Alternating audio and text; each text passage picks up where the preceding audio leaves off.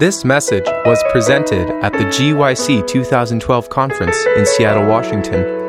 For other resources like this, visit us online at www.gycweb.org.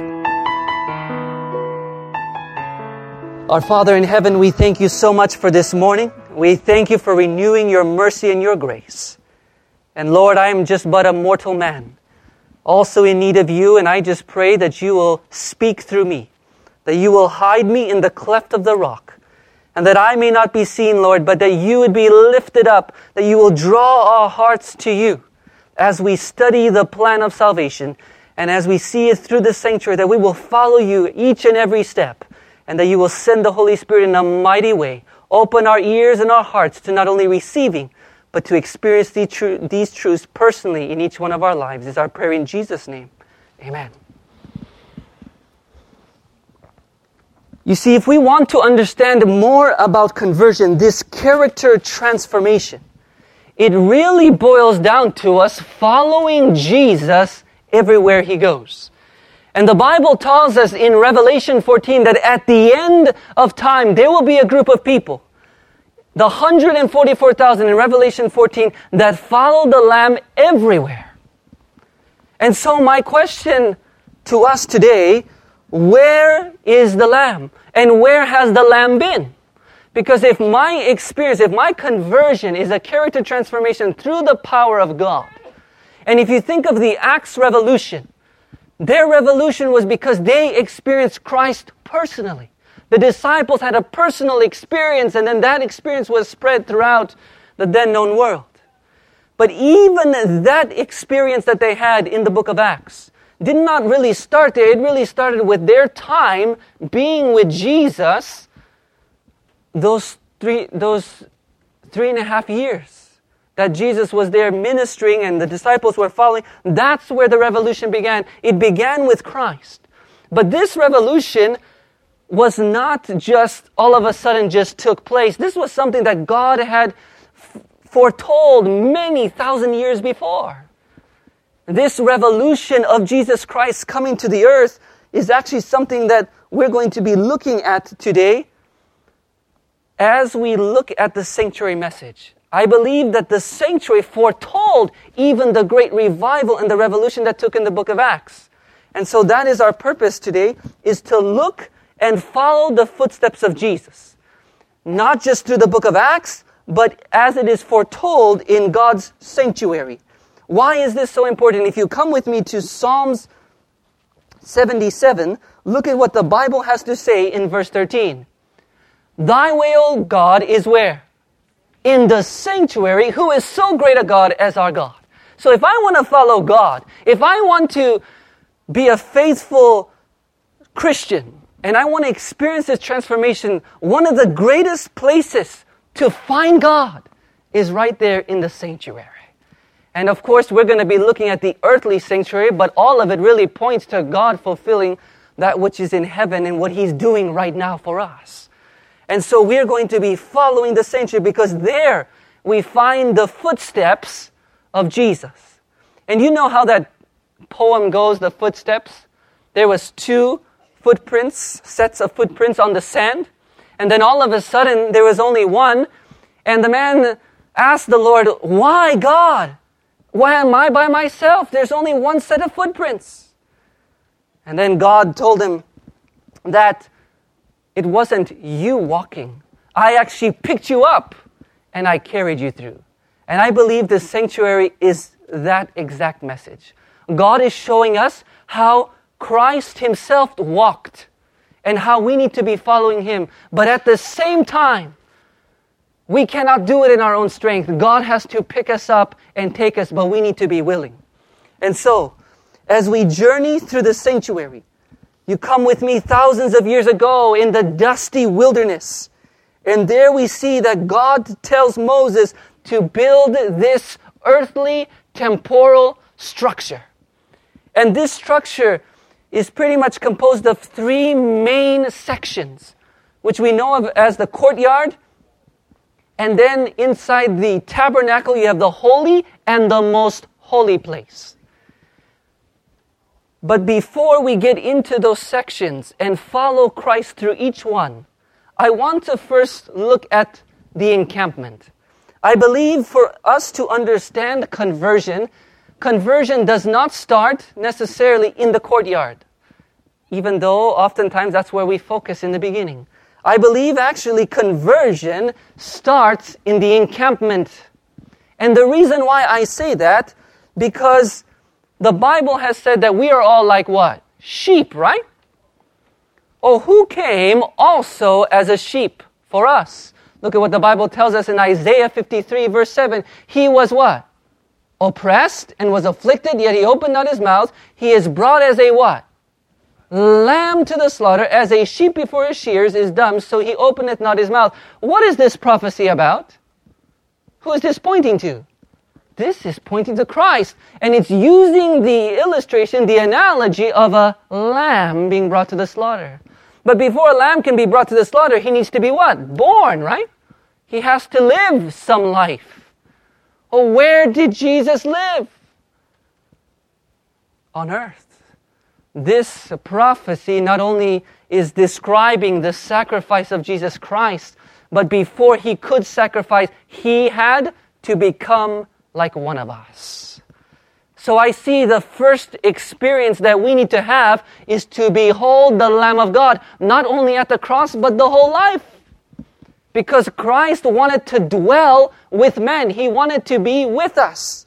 If you come with me to Romans chapter 8. Romans chapter 8 verse 3. Paul describes how Christ became a man.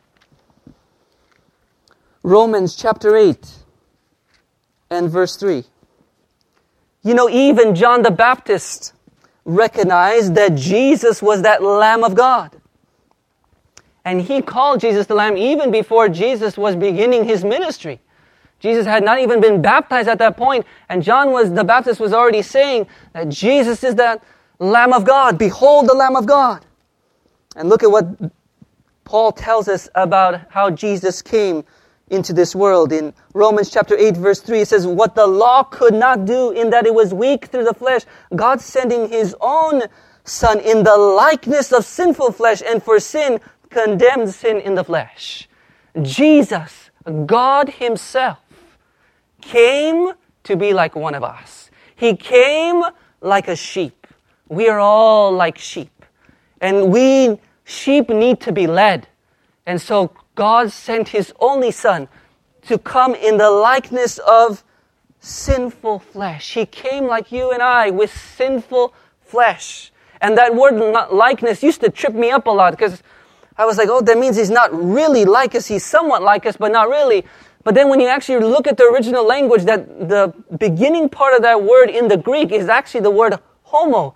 The same word that we saw begins the word confession in the Greek as well. And which means to have the same. So basically, Jesus had the same nature. But Hebrews tells us that he never sinned at all. And so Jesus is our example. And just like we saw yesterday, our conversion begins as we receive a revelation of God. So God wants us to spend time beholding the Lamb there in the encampment, the life of Jesus Christ. It is interesting from there that we have to go into the sanctuary. But what is the only route into the sanctuary? What's the only route? Can I jump the fence? No, you're not supposed to. You're not supposed to dig a hole through. What are you supposed to do? You're supposed to go through the gate. The gate is the only entrance into the sanctuary. Likewise, who is the gate? Jesus Christ is that gate. You see, it is very interesting to me that, as we established earlier, Jesus is also described as a sheep. And one day, I was working in San Francisco, in our local church there, and there was, we were doing some remodeling and construction, and trying to beautify the church a little bit, and I was working with one of the men there, and he's a very faithful church member using his talents, and he mentioned to me that he used to be a shepherd. And I thought, wow, I had never met a shepherd before. I mean, how many of you just out of the blue meet shepherds? And especially in the Silicon Valley, you expect doctors and, all the technological world. But here's this man that is a carpenter now, but he was a shepherd. And he started telling me that they used to have a pen, a corral of sheep. And they would let them graze out, but then they would have to bring them back in the evening. And the gate that these sheep would have to go through was only 14 inches wide.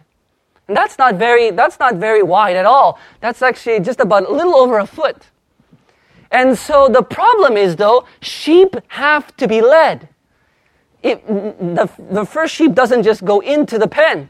And so what the shepherd would do is he would pick up the sheep, the first one, and walk into the gate.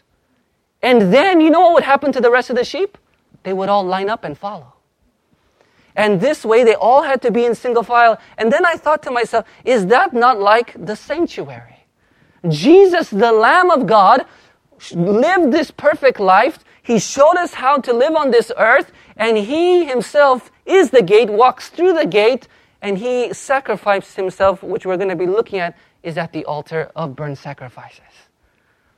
And so God has so many beautiful analogies that He's given to us. And so there we find that Jesus wants us to follow Him not only in the encampment and through the gate, the only way to salvation, but now to the altar of burnt sacrifices. And so the second step in our conversion experience is going to be the experience of the courtyard. And the courtyard experience, I'm going to show you, really teaches us about justification by faith, or being justified by faith.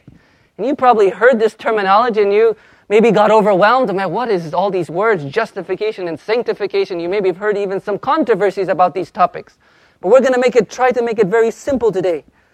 That in the courtyard is this experience of being justified by faith. This first piece of furniture within the courtyard is the altar of burnt sacrifices. And an interesting fact is that this piece of furniture was made out of shittim wood or acacia wood, depending on the translation. And the reason why I bring that up is because that type of bush or tree that is used to build this is actually a thorny bush. And why is that so interesting? Because this piece of furniture represents the sacrifice of Christ. And when He was on the cross, what was put on His head?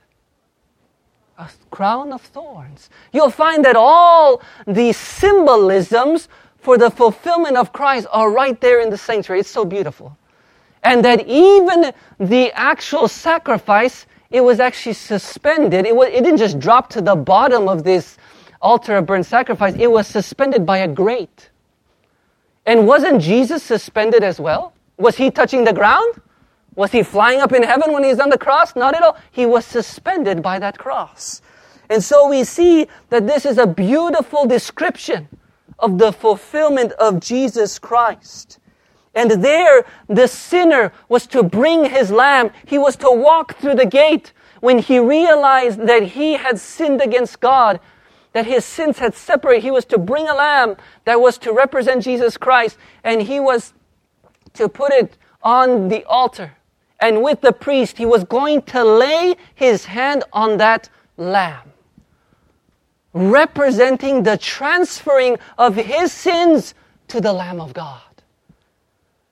And that is what we described yesterday as confession and repentance, right? That after we've experienced the revelation of Jesus Christ, we've been convicted. Now we need to confess. We got to take our sins and tell the Lord. He already knows them. But I'm agreeing with God about my sins, and I'm placing them on Jesus Christ there at the foot of the cross. We are told in Christ Object Lessons about this experience of confession.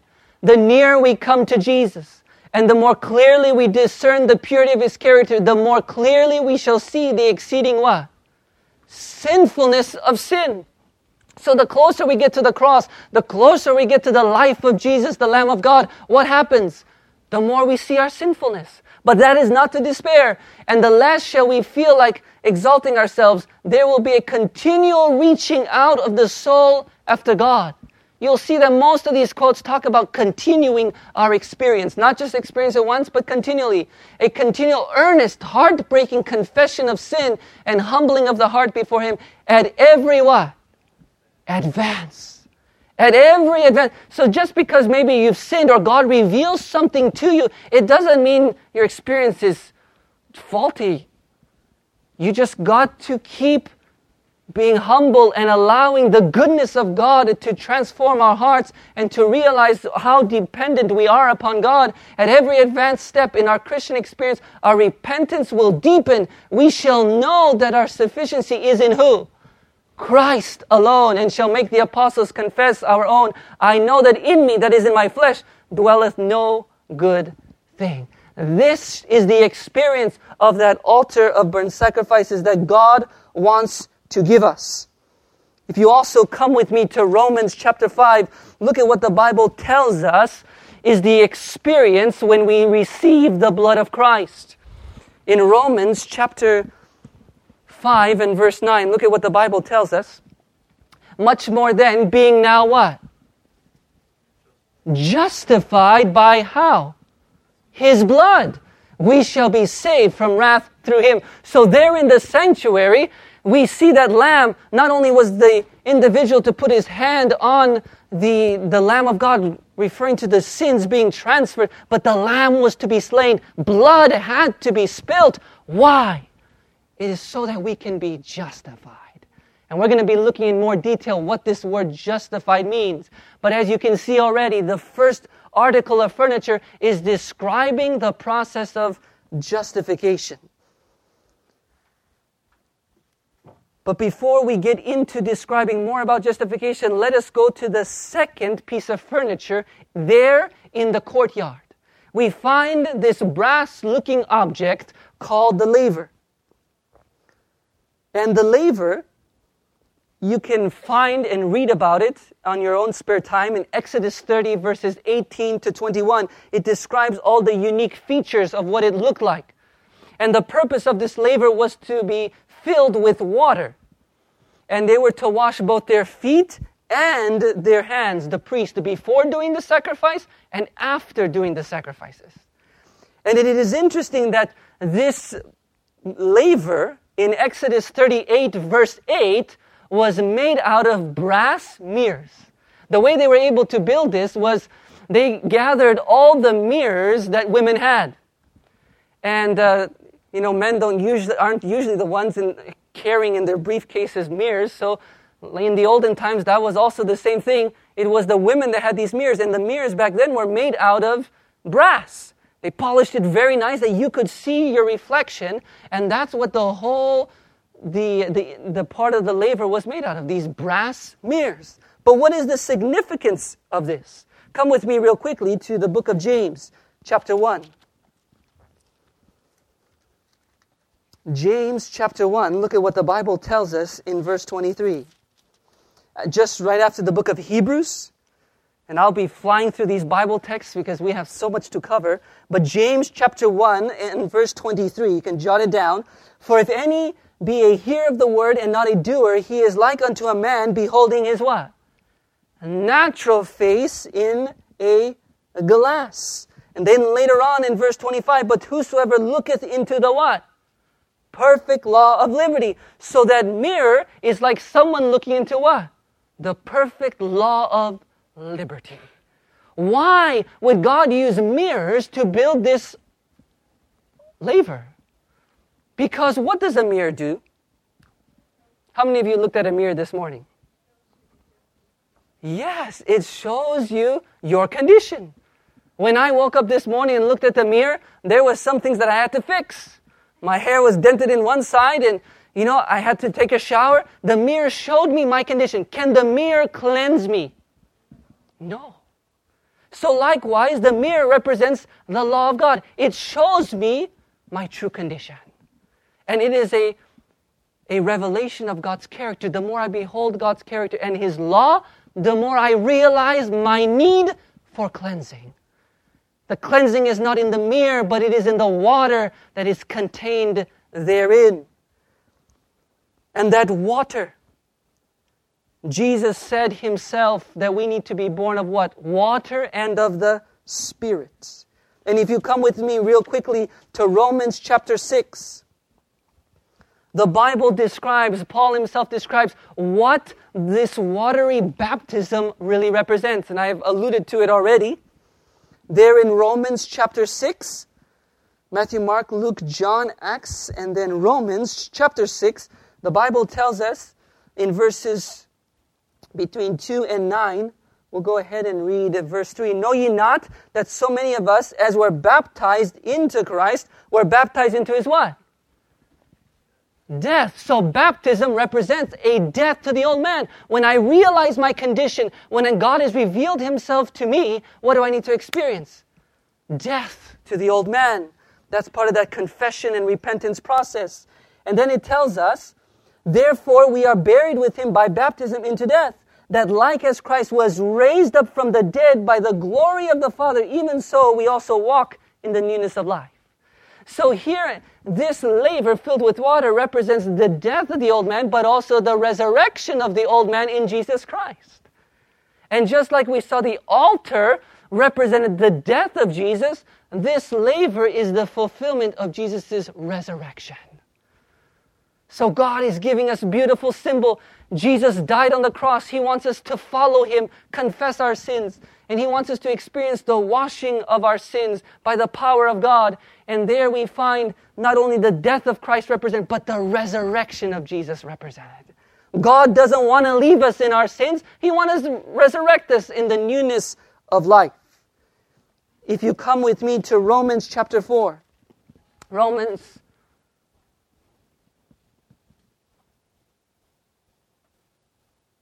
This is the wrong text, but let's go there. Romans chapter 4. Romans chapter 4, verse 25.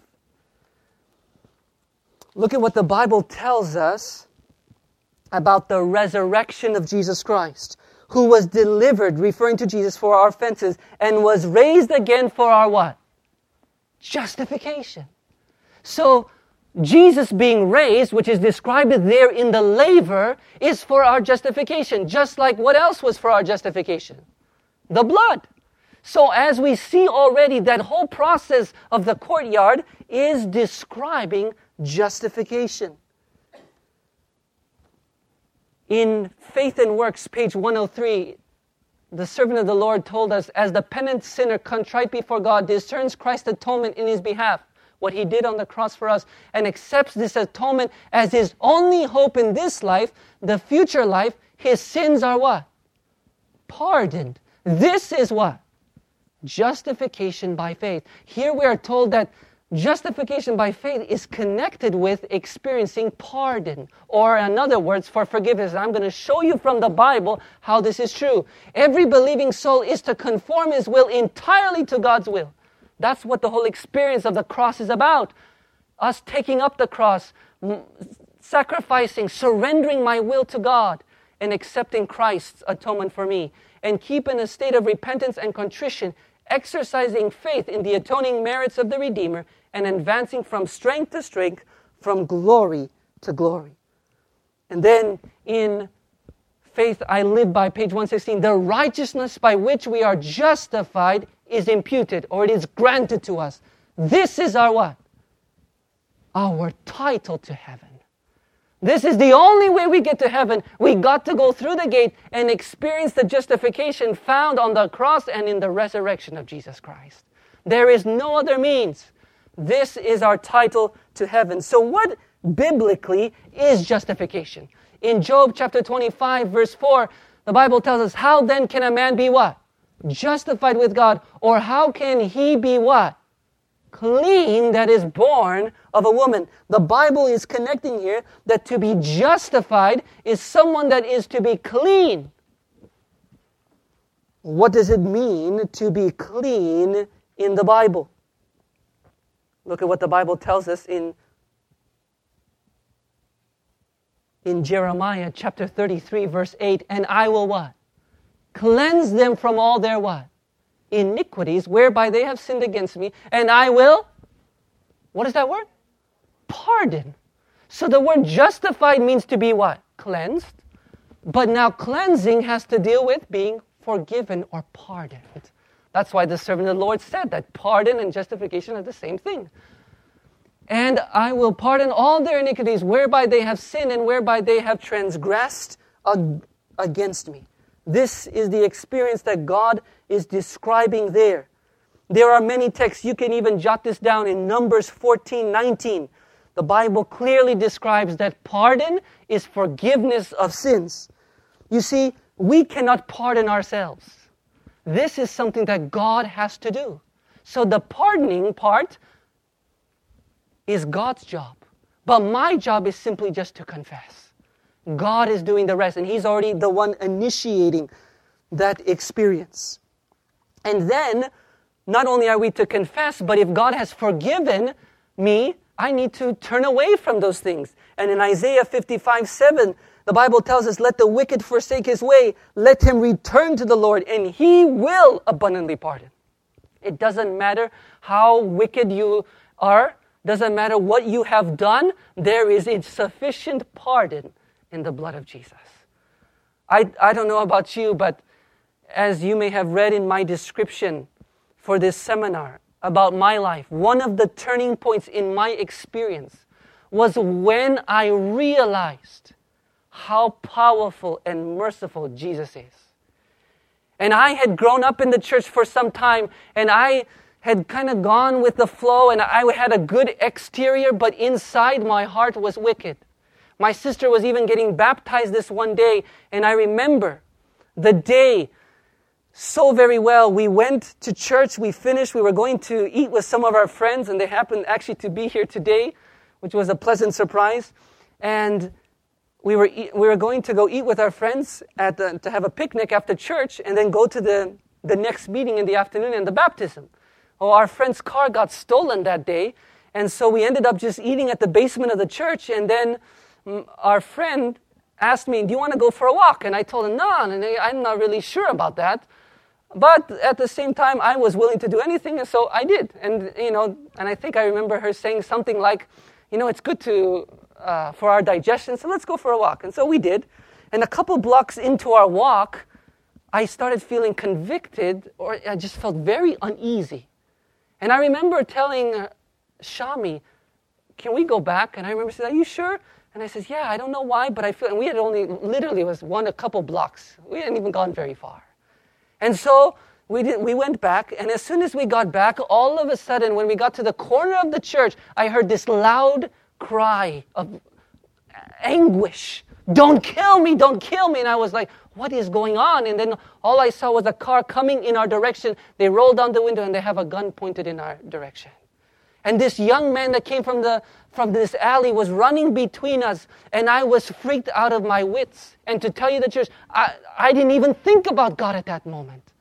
Here I'd just been to church, my sister is getting baptized, I was already baptized, and I did not experience really Christ in my heart, and so I didn't even think about God, and the young man was running between us trying to protect himself. He even tried to open the side door of the church, and it would not open. And the interesting thing is, later on, the police came, and the door was open. It was just very interesting how things worked out.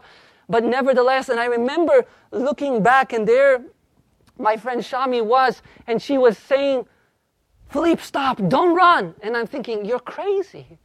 If we don't run, we're going to get shot. This is the south side of Chicago. But I'll never forget, she looks up to heaven and she says, Lord, I don't remember the exact words, but something along the lines, whatever you do, please spare this young man. And even if you have to take my life, please give him another chance. Give him life so that he can get to know you. And this was the young man we'd never met before. And I thought, she is so crazy, to tell you the truth. When I think about the experience, I was like, I don't understand. Why would you say such a thing? But there was something I could not deny. The peace that I saw in her face was something I did not have at that moment. And I was scared out of my wits.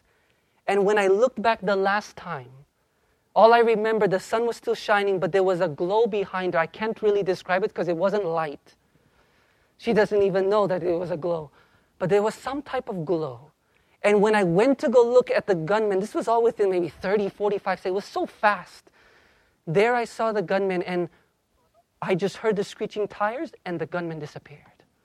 And the police came later, and the young man eventually went into the alley, and next thing we know, he came up in a truck. He must have come with his friend or something. And he was grateful for the encounter with us. Of course, it wasn't us, it was God. But that night, I'll never forget, I was crying and crying and crying because I realized I should be a dead man. All of us here should be dead men. How many of you have sinned? I know I have. If you just sin once, the law requires death, but because of Jesus, you and I are still breathing. And then it realized, I should be a dead man. What am I doing? Just living my own life. And it's when I saw the love of Jesus, and then I said, Lord, please forgive me. And for maybe one of the first times, I fully poured out my heart to God. And I experienced in God's pardon for me.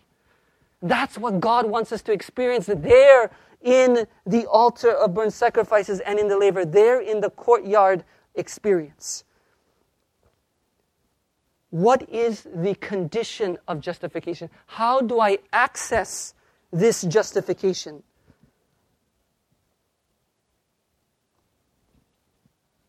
As we read earlier, pardon and justification are one and the same. Faith and Works 103.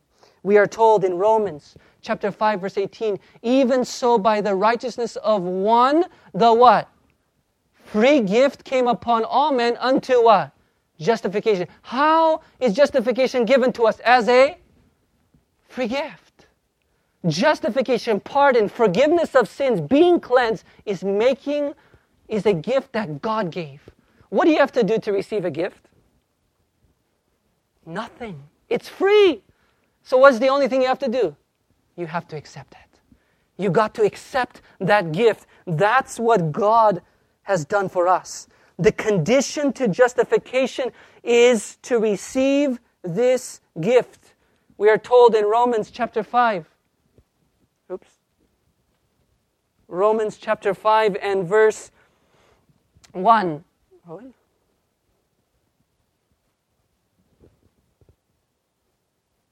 Romans chapter 5 verse 1. Therefore being justified again by what? Faith. Since justification is a gift, we can only receive it by faith. The way I accept it is to have faith, to believe that God has granted us, that we have peace with God through our Lord Jesus Christ. We are told in selected messages,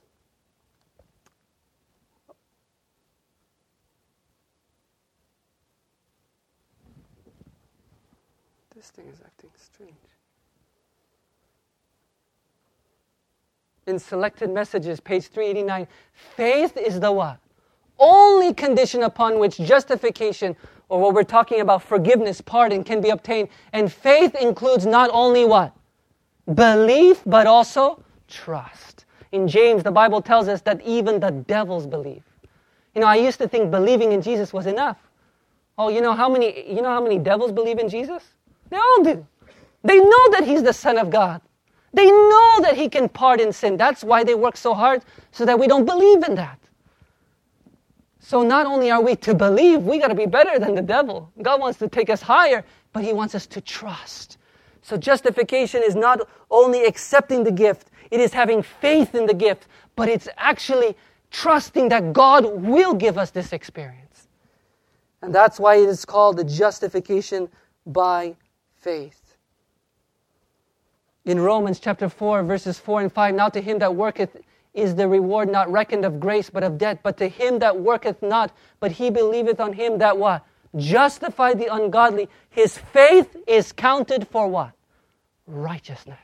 So in this experience of justification, not only is God forgiving you, cleansing you from your sins, but what is being imparted or counted to you? Righteousness. So part of justification is God taking your filthy junk, your filthy rags, and giving you the righteousness of Jesus. Because we accept the gift, and we exercise faith in the gift, God counts it for righteousness. Is there even virtue in our faith? No. Faith is just a gift that God has also given to us. But He accepts that because He knows we don't have anything to offer. But when we accept the gift and we allow Him to transform our life, He counts it for righteousness. So justification is this process of taking away our sins and giving us the righteousness of Christ. We are told in SDA Bible Commentary, Volume 6, the grace of Christ is freely to justify the sinner without merit or claim on his part. Justification is what? A 25%. 90%? How much? Full! How much? How much is full? It's 100%. Like this bottle is full, it's 100% full to the brim. Well, actually, this bottle is not quite to the brim. I can see the top a little bit. But with God, there's no cheating on us on that. It's complete. It's full, complete. Paul said, the moment the sinner accepts Christ, by how? By faith. That moment he is forgiven. But how many of us have asked God for forgiveness? We're praying, we're pouring out our hearts, and sometimes we get up and we don't feel forgiven. Have you felt that before? I have. Does that mean that God has not forgiven us? That's not true. That's right. God has forgiven us. It's just we live by faith. Faith is not always us actually feeling it. Sometimes you'll feel it, but sometimes you won't. But faith will claim the promises. The righteousness of Christ is what? Imputed to him, and he is no more to doubt God's forgiving grace. That moment forward, you can be assured that you've been accepted by God and he has given you the righteousness of Christ, and you live like that. Live as though it has been done, for it has been done by God. You see, the result of justification is this complete forgiveness and the receiving of the righteousness of Christ. But what is the result? Romans 5:1, therefore being justified by faith, we have what? Peace with God through our Lord Jesus Christ. What is the purpose of being justified? So that we can have what? Peace. You see, after sin, after Adam and Eve committed that sin there in the Garden of Eden, did they have peace with God after that? No. There was guilt, there was shame, there was all these things, there was this experience of enmity between them and God. When we sin likewise, when we make that choice, we have also separated us from God. But it's through this courtyard experience, justification, that we are restored into that relationship with Jesus. But it's got to be moment by moment. Because at any moment, if we turn our eyes away from Christ, what's going to happen to us? We'll sink. Just like Peter did when he turned his eyes away from Christ when he was walking on water. We too will sink. So we need to keep experiencing this justification, this complete pardon. God wants to restore his complete relationship with us. The last quote in this section. We are told in Faith and Works, page 103, one of the great books on this topic is the book of Faith and Works by Ellen White. I recommend you to read it, as well as Steps to Christ and the Sanctified Life. Pardon and justification are one and the same. Through faith, the believer passes from the position of a what? Rebel. Before this experience, we're enemies, we're rebels, we're going against God. But yet, does God give up on us? He doesn't. A child of sin and Satan. Can you believe this? We're a child of Satan. To the position of a loyal what? Subject of Jesus. That's why it breaks God's heart when we have a form of godliness, but we're still working for Satan. And Satan loves that, because if we can put a costume saying we're a Christian, but deep within my heart, I'm unconverted, Satan laughs like, I gotcha. And he rubs it in God's face. You see, you say you pardoned them, but they're not experiencing that. But yet, if we experience this, God, we become part of Jesus Christ, not because of an inherent what? Goodness, it's not anything in me, but because Christ received them as his child by adoption. What a beautiful picture. The sinner receives the forgiveness of sins because these sins are borne by the substitute. And then jumping down, thus man pardoned, clothed with the beautiful garments of what? Christ's righteousness stands faultless before God. This process of justification is when you ask for forgiveness, God looks at you as though you've never sinned. You are faultless before the throne. But why? Because he looks at you as though you have the covering of Jesus Christ's righteousness. This same shepherd that I told you in the beginning, this shepherd was also telling me that sometimes the ewes, the female sheep, they have children. And when they have these children, some of them live and some of them die. And some of them are even rejected by the mother. And do you know what the shepherd has to do so that she can accept the rejected ones? He takes one of the dead lambs that had just been born but died, didn't make it. He skins the lamb and takes the blood and the skin of that lamb and puts it on the rejected lamb. And then you know what the mother does? She sniffs the one and she acts as though that's the one. And so she treats the rejected one as though it's also hers. Is that not what God does with us? Because of sin, we've been separated from God. But because when we confess and Christ's righteousness covers us, God the Father looks at you and I, though we've never sinned before. We are clean before God, faultless. I don't know about you, but I don't feel faultless. But by faith, I'm faultless. I can experience that mentality today. But the sanctuary experience does not stop here. Is that all the sanctuary? That's just the courtyard. We got to get into the tabernacle itself, composed of the holy place and the most holy place. And in the holy place, you see the experience of being sanctified by faith. Just like you and I saw that justification is our title to heaven, sanctification is just as important as well. In Faith I Live By, page 116, he who is being sanctified by the truth will be self-controlled and will follow in the footsteps of what? Christ. The whole process of the sanctuary is following the footsteps of Jesus. Until grace is lost in what? Glory. That means in the character of God. The righteousness by which we are sanctified is what? Imparted. Is our what? Fitness to heaven. So justification is our title, but what keeps us on the path is being sanctified. You can't separate the two. I know earlier in my childhood, even when I was in high school, I was struggling. Only justification. No, then just sanctification. Then it goes to these extremes. We have to have them together. You can't have one without the other. One is the title, the other one is the fitness. Let's look at from the Bible, what is the definition of sanctification. 1 Thessalonians chapter 5, verse 23, and the very God of peace sanctify you wholly. That means completely. And I pray God, your what? Whole spirit and soul and your whole being, mental, physically, spiritual, everything about you shall be what? Preserved what? Blameless unto the coming of our Lord Jesus Christ. So being sanctified is connected with what? Being preserved blameless. So to be sanctified is to be preserved blameless. See, God has made you faultless now through justification. But do you still have the choice to sin? At any point in your experience, until the close of probation, we can change our minds. We can say, you know what, God? Forget you.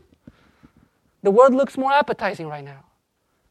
But what keeps me on the path is sanctification. It keeps me on this walk with the Lord. It preserves me. Sanctified, the word itself means to be set apart for the holy use. Even in John 17, verse 15 to 17, Jesus himself tells them, or he's praying in his prayer and he tells them, sanctify them through the truth. But just before that, he talks about keeping his disciples from evil and all of us. He's praying to the Father and he says, Lord, please keep them from evil and sanctify them through the truth. Sanctification is keeping us from evil.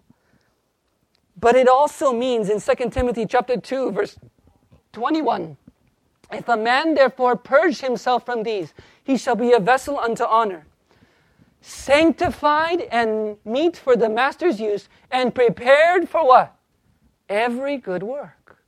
So not only is God preserving us, But just as we saw with justification, not only God calling us out of sin, but now He's going to preserve us in this experience. So now we got to walk with Jesus. Where Christ is being put on us, we got to follow Him. And He's preparing us unto every good work. So part of sanctification is being meet for the Master's use. Is God using you and I? And that's why the last 3 parts of our seminar on conversion is going to do how I relate to people. How does God equip me to reach others? Because I believe, as we saw yesterday, conversion is not just my experience. It's got to be continued as I disciple and train others and point them to Jesus Christ and being prepared unto every good work. So we see that sanctification is also connected with God doing His good work through us. Our high calling, page 212. What is sanctification? We saw from the Bible. Let's see what Ellen White says, the servant of the Lord. It is to give oneself what? Wholly and without reserve, soul, body, and spirit. It's almost like she's quoting in her own words, 2 Thessalonians. To deal justly, to love mercy, to walk humbly with God. Doesn't this sound like good works? This is the character of God. And to know and to do the will of God without regard to self or self-interest. Why? Because it's been crucified where? At the cross.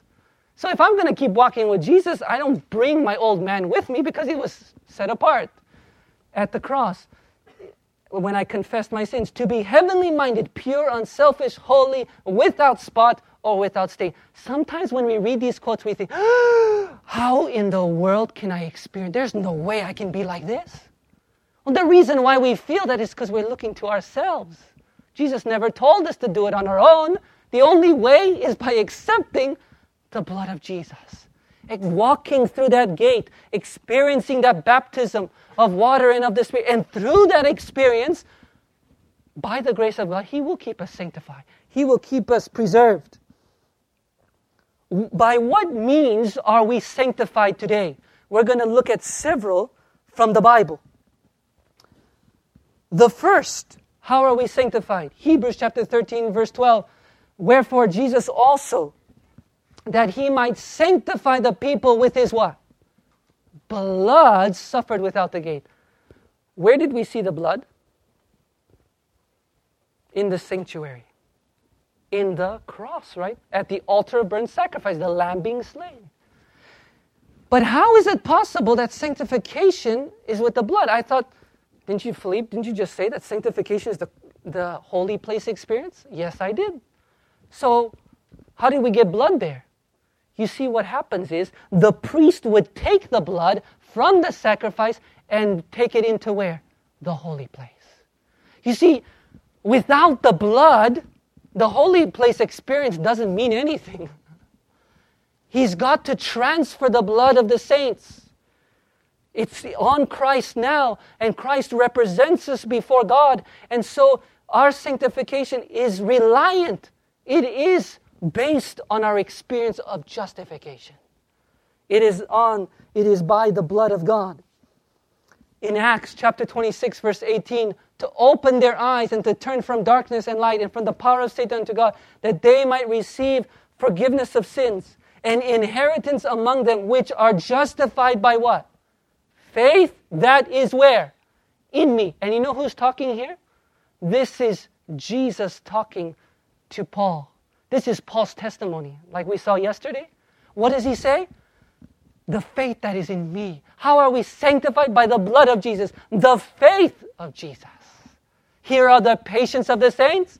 That patience, here they keep the commandments of God and have the faith of Jesus. The faith is the same faith that Jesus has. So we are to experience the blood. And the second thing that gives us access to this sanctifying experience is the faith of Jesus Christ. But then we find, now we're going to get into the holy place experience. We have 3 pieces of furniture. And bear with me, I got 7 minutes to finish a whole page of notes. So in Acts chapter 26, verse 18. Actually, before I read this text, there on the right side, you have the table of showbread.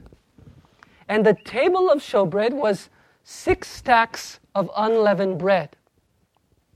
And it is interesting that the furniture in the courtyard was all brass. And brass in the Bible also represents curse, so Christ taking the curse for me. But now in the holy place, everything is gold. And gold represents divinity and also pure faith. The trials of our faith is more precious than gold. And so, tried in the fire. So here we see this experience of this bread. And what does bread represent in the Bible? Who is the bread of life? Jesus is the bread of life. Everything here represents Jesus' experience, but also us following Jesus. So Jesus is that bread, but we also know what is also that bread. Man shall not live by bread alone, but by every what? Word that proceeds out of the mouth of God. And that was Matthew 4:4. So what we see is that the table of showbread represents Christ, but also us partaking and eating of the bread. And bread is important for what? For physical strength, right? If you just have exercised and you have just taken a shower, or maybe you went swimming or whatever, and then you took a shower, you feel all nice and clean. What usually happens to your appetite? You get hungry, especially being at the beach for some time. You get hungry. Oh, after we've been experienced this cleansing of sin, Christ's righteousness is put on us. We need to now advance. And of course, we are experiencing the Word of God even before this, but what helps us in our sanctification is the Word of God. Look at what the Bible says, Acts 26:18. This is the wrong text. This is actually Romans, is it 10:17? I believe.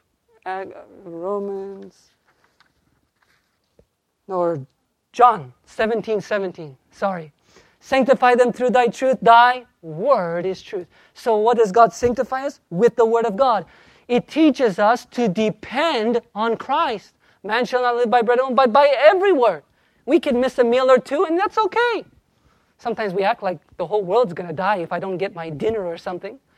But no, we're not going to die. We need to learn to depend on Jesus Christ.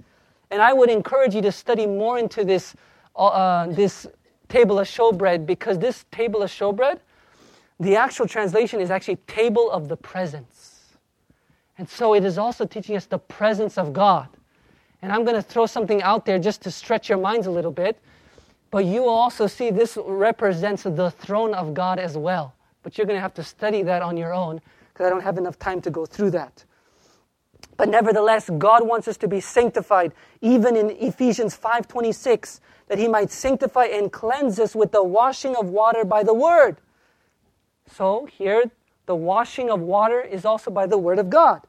Look at what Desire of Ages, page 390, tells us. As our physical life is sustained by food, so is our spiritual life. It's sustained by the Word of God. Every soul is to receive what? Life from God's Word for himself. For who? Himself. This is what Pastor West Peppers was talking about today. Sometimes we rely so much on individuals and this ministry and that ministry that if you open your own Bible and you're all by yourself reading, you don't even know where to start. We need to have that personal experience with God. It's not wrong to listen to preachers. Otherwise, we wouldn't even be here today. No, there is a part to play, but we also need to go back home and test everything that I just said. I encourage you, everything that I've said, don't take my word for it. Write the quotations down. Take the Bible to say, Lord, I've heard it. It sounded good. I believe it, but make it my own. So as we eat for ourselves in order to receive nourishment, can I eat for my wife today? Or can she eat for me? Let's say I don't have any time, I'm busy today, so I tell my wife, just eat double for me. What good will it do me? Nothing. And she'll get a stomachache from overeating. So it doesn't do both of us good. We must receive it for ourselves. We are not to obtain it merely through the medium of another's mind. We should carefully what? Study the Bible. Asking God for who? The aid of the Holy Spirit, that we may understand His Word. We should take one verse and concentrate the mind on the task of asserting the thought which God has put in the verse for us. We should dwell upon the thought until it becomes our own, and we know what saith the Lord. This is the experience of that table of showbread that God wants to give us. Dependence upon God in His Word and through the Holy Spirit. Then we find the next piece of furniture, which is the altar of incense. Look at what the Bible tells us in Psalms 141, verse 2, what the incense represents. Let my prayer be set before thee as what? Incense. What is incense in the Bible representative of? Prayer. So in this experience, not only are we to study the Word, but even when we study the Word, we need to pray. Prayer is the second aspect that we see in the sanctuary. Those who claim to be sanctified while they have no desire to search the Scriptures or to rest with God in what? Prayer. For a clear understanding of Bible truth, know not what is what? True sanctification. So if we take the invert of this, what is true sanctification? Knowing and understanding clearly the Bible truths through studying the Word and prayerfully experiencing communion with God. That's why we are to constantly be in communion. Let's continue moving on. The next article of furniture that teaches us about sanctification on the left side was the candlesticks made out of pure gold.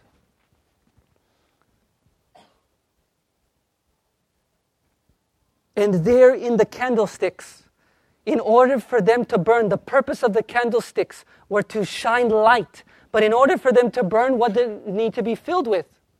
Oil. And you can write this down, Zechariah chapter 4, verses 1 to 6. We don't have time to go there. But in these verses, you will find that oil is representative of who? The Holy Spirit. So God wants us in this experience to be filled with the Holy Spirit. And in Romans 5:16, that I should be the minister of Jesus Christ to the Gentiles, ministering the gospel of God, that offering up to the Gentiles might be acceptable, being sanctified by who? The Holy Ghost. Do you see how everything there in the holy place is the experience of sanctification? We need to be walking and having a double portion of the Holy Spirit every day. And if you notice, the Holy Spirit is needed to understand the Word. So all three of those are interconnected. But we also know this experience of the candlesticks represents us shining our light. And we're going to talk about that later. That's shining the character of God, not through us, but because Jesus is living in us. And because of that, you know, when you see the candlesticks, if you read very carefully in Exodus, the whole candlesticks is made out of one piece of gold that was hammered out. What is the significance of that? And it's 7 branches, but it's one main one and 3 going out. Well, 7 represents completion, perfection, but we see unity in that description. Jesus is that main branch. And you and I are grafted in. We are connected to Him. If we want to have true unity, we got to be connected with who? Christ.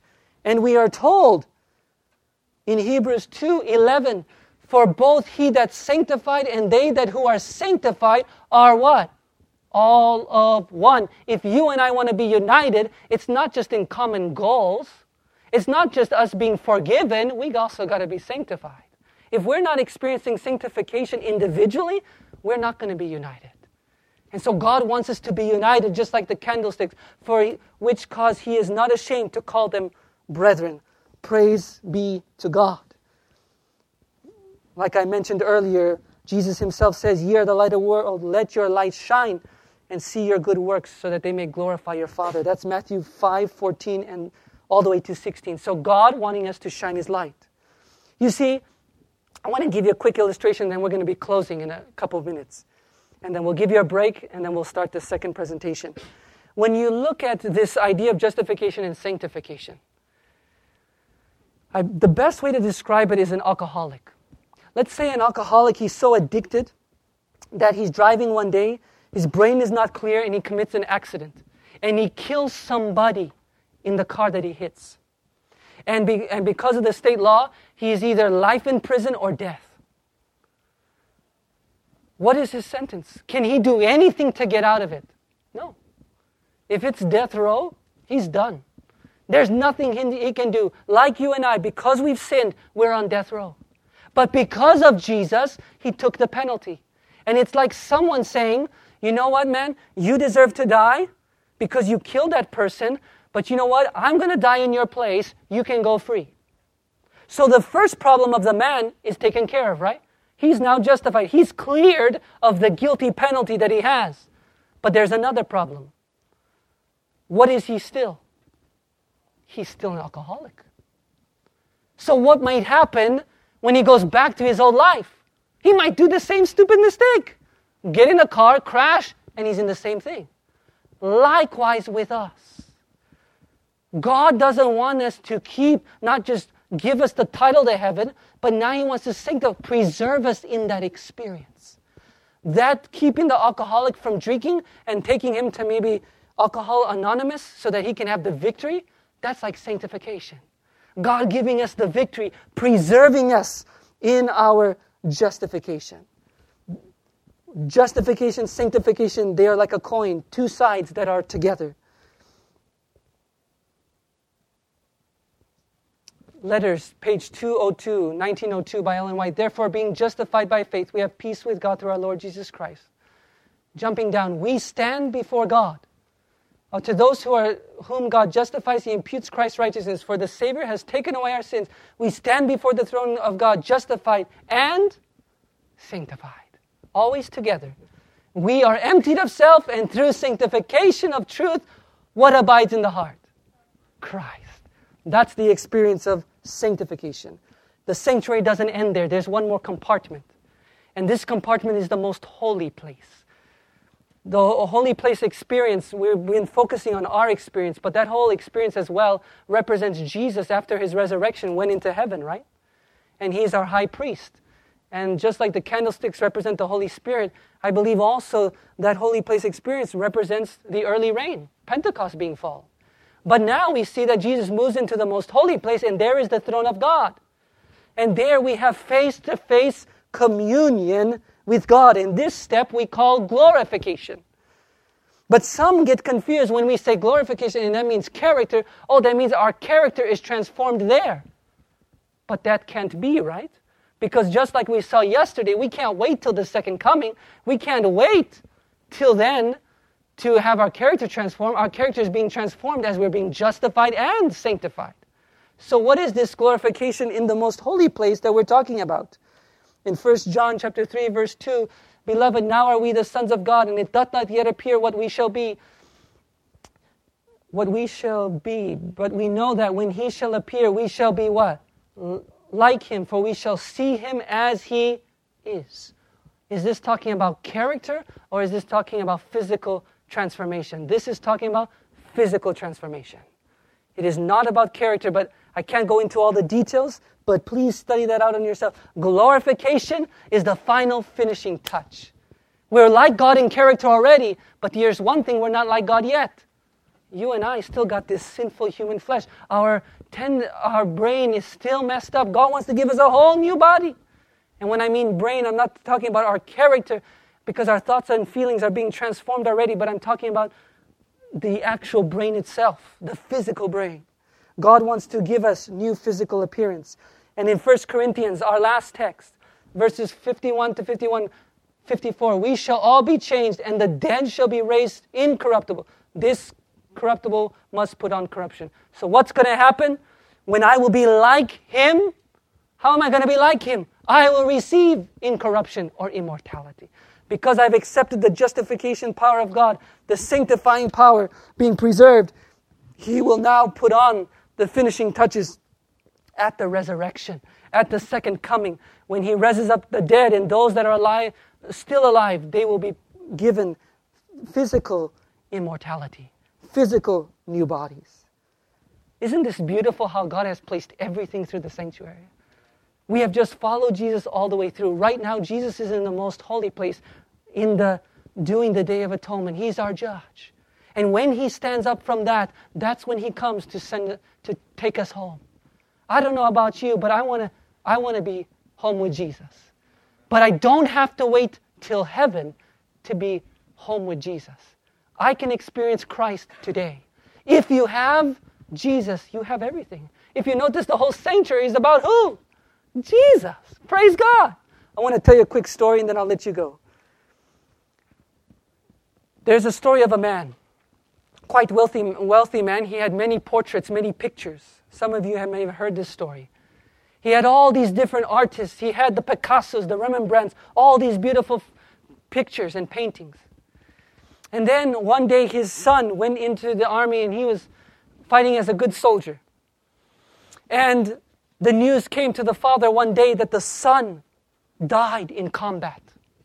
And when the son dies in combat, one of his best friends comes back. He knocks on the door of this man, of the son's father, and he tells the father, I have some sad story to tell you. Your son is dead for fighting for our country. The father, of course, was in tears, but the son says, hey, I have a simple gift for you. And he shows this very simple picture of his son. Something that he had drawn. He says, I know it's nothing, but just till you remember your son, because he was my best friend, I want to give you this picture. And so he takes the picture, and the father every day looks at that picture. He loves that picture because it reminds him of his son. Every day he loves it. Not even the other pictures were that interesting to him, even though it was so plain, just a sketch drawing. One day the man dies and all his estates are being auctioned out. And so he auctions out, the auction begins. And they said, we have all these beautiful paintings and these things that are going to be auctioned, but before we do that, we got to show you this sketch. So they show this picture of the son. Oh, and the people were just in uproar. What is this rubbish? We want the Picasso. What is this stupid sketch?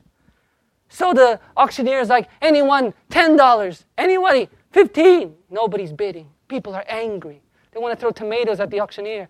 And the man says, no, I cannot continue. I got to stay on this painting. Once this goes, then we'll get on with business. There was one of the men that was working, either the butler or the farmer for this father, knew how important this picture was. And he decides, you know what? This was such a wonderful man to work with. He loved his son. I know how much that painting meant to him. So you know what? I only have $10. I'm going to give this $10 for that painting. So he says, okay, I'll bid for $10. And people are like, oh, praise God, it's over. Now we can get to the big stuff, the Picassos. And then the auctioneer says, okay, sold to the man in the back for $10. And then the auctioneer is walking out. And everyone is like, what is going on? And he says, according to the will of the Father, he that had the picture of the Son gets his whole estate, gets everything that he has. Brothers and sisters, he that has the Son of righteousness, Jesus Christ, has everything. Let's pray. Father in heaven, thank you so much for your Son. Thank you for giving us your Son, not only for our justification, but for our sanctification and even for our glorification. Lord, thank you that he is now, even now, in the most holy place, interceding in our behalf. Lord, please, may the things that we've been studying about, may not they only be head knowledge, but that we have this practical experience. May our hearts be transformed by your power. Thank you, Father, for hearing and answering. And bring us back in a couple minutes. In Jesus' name I pray. Amen. This message was recorded by Fountain View Productions for GYC. GYC, a supporting ministry of the Seventh-day Adventist Church, seeks to inspire and equip young people to be vibrant, Bible-based, and Christ-centered Christians. To download or purchase other resources, visit us online at gycweb.org.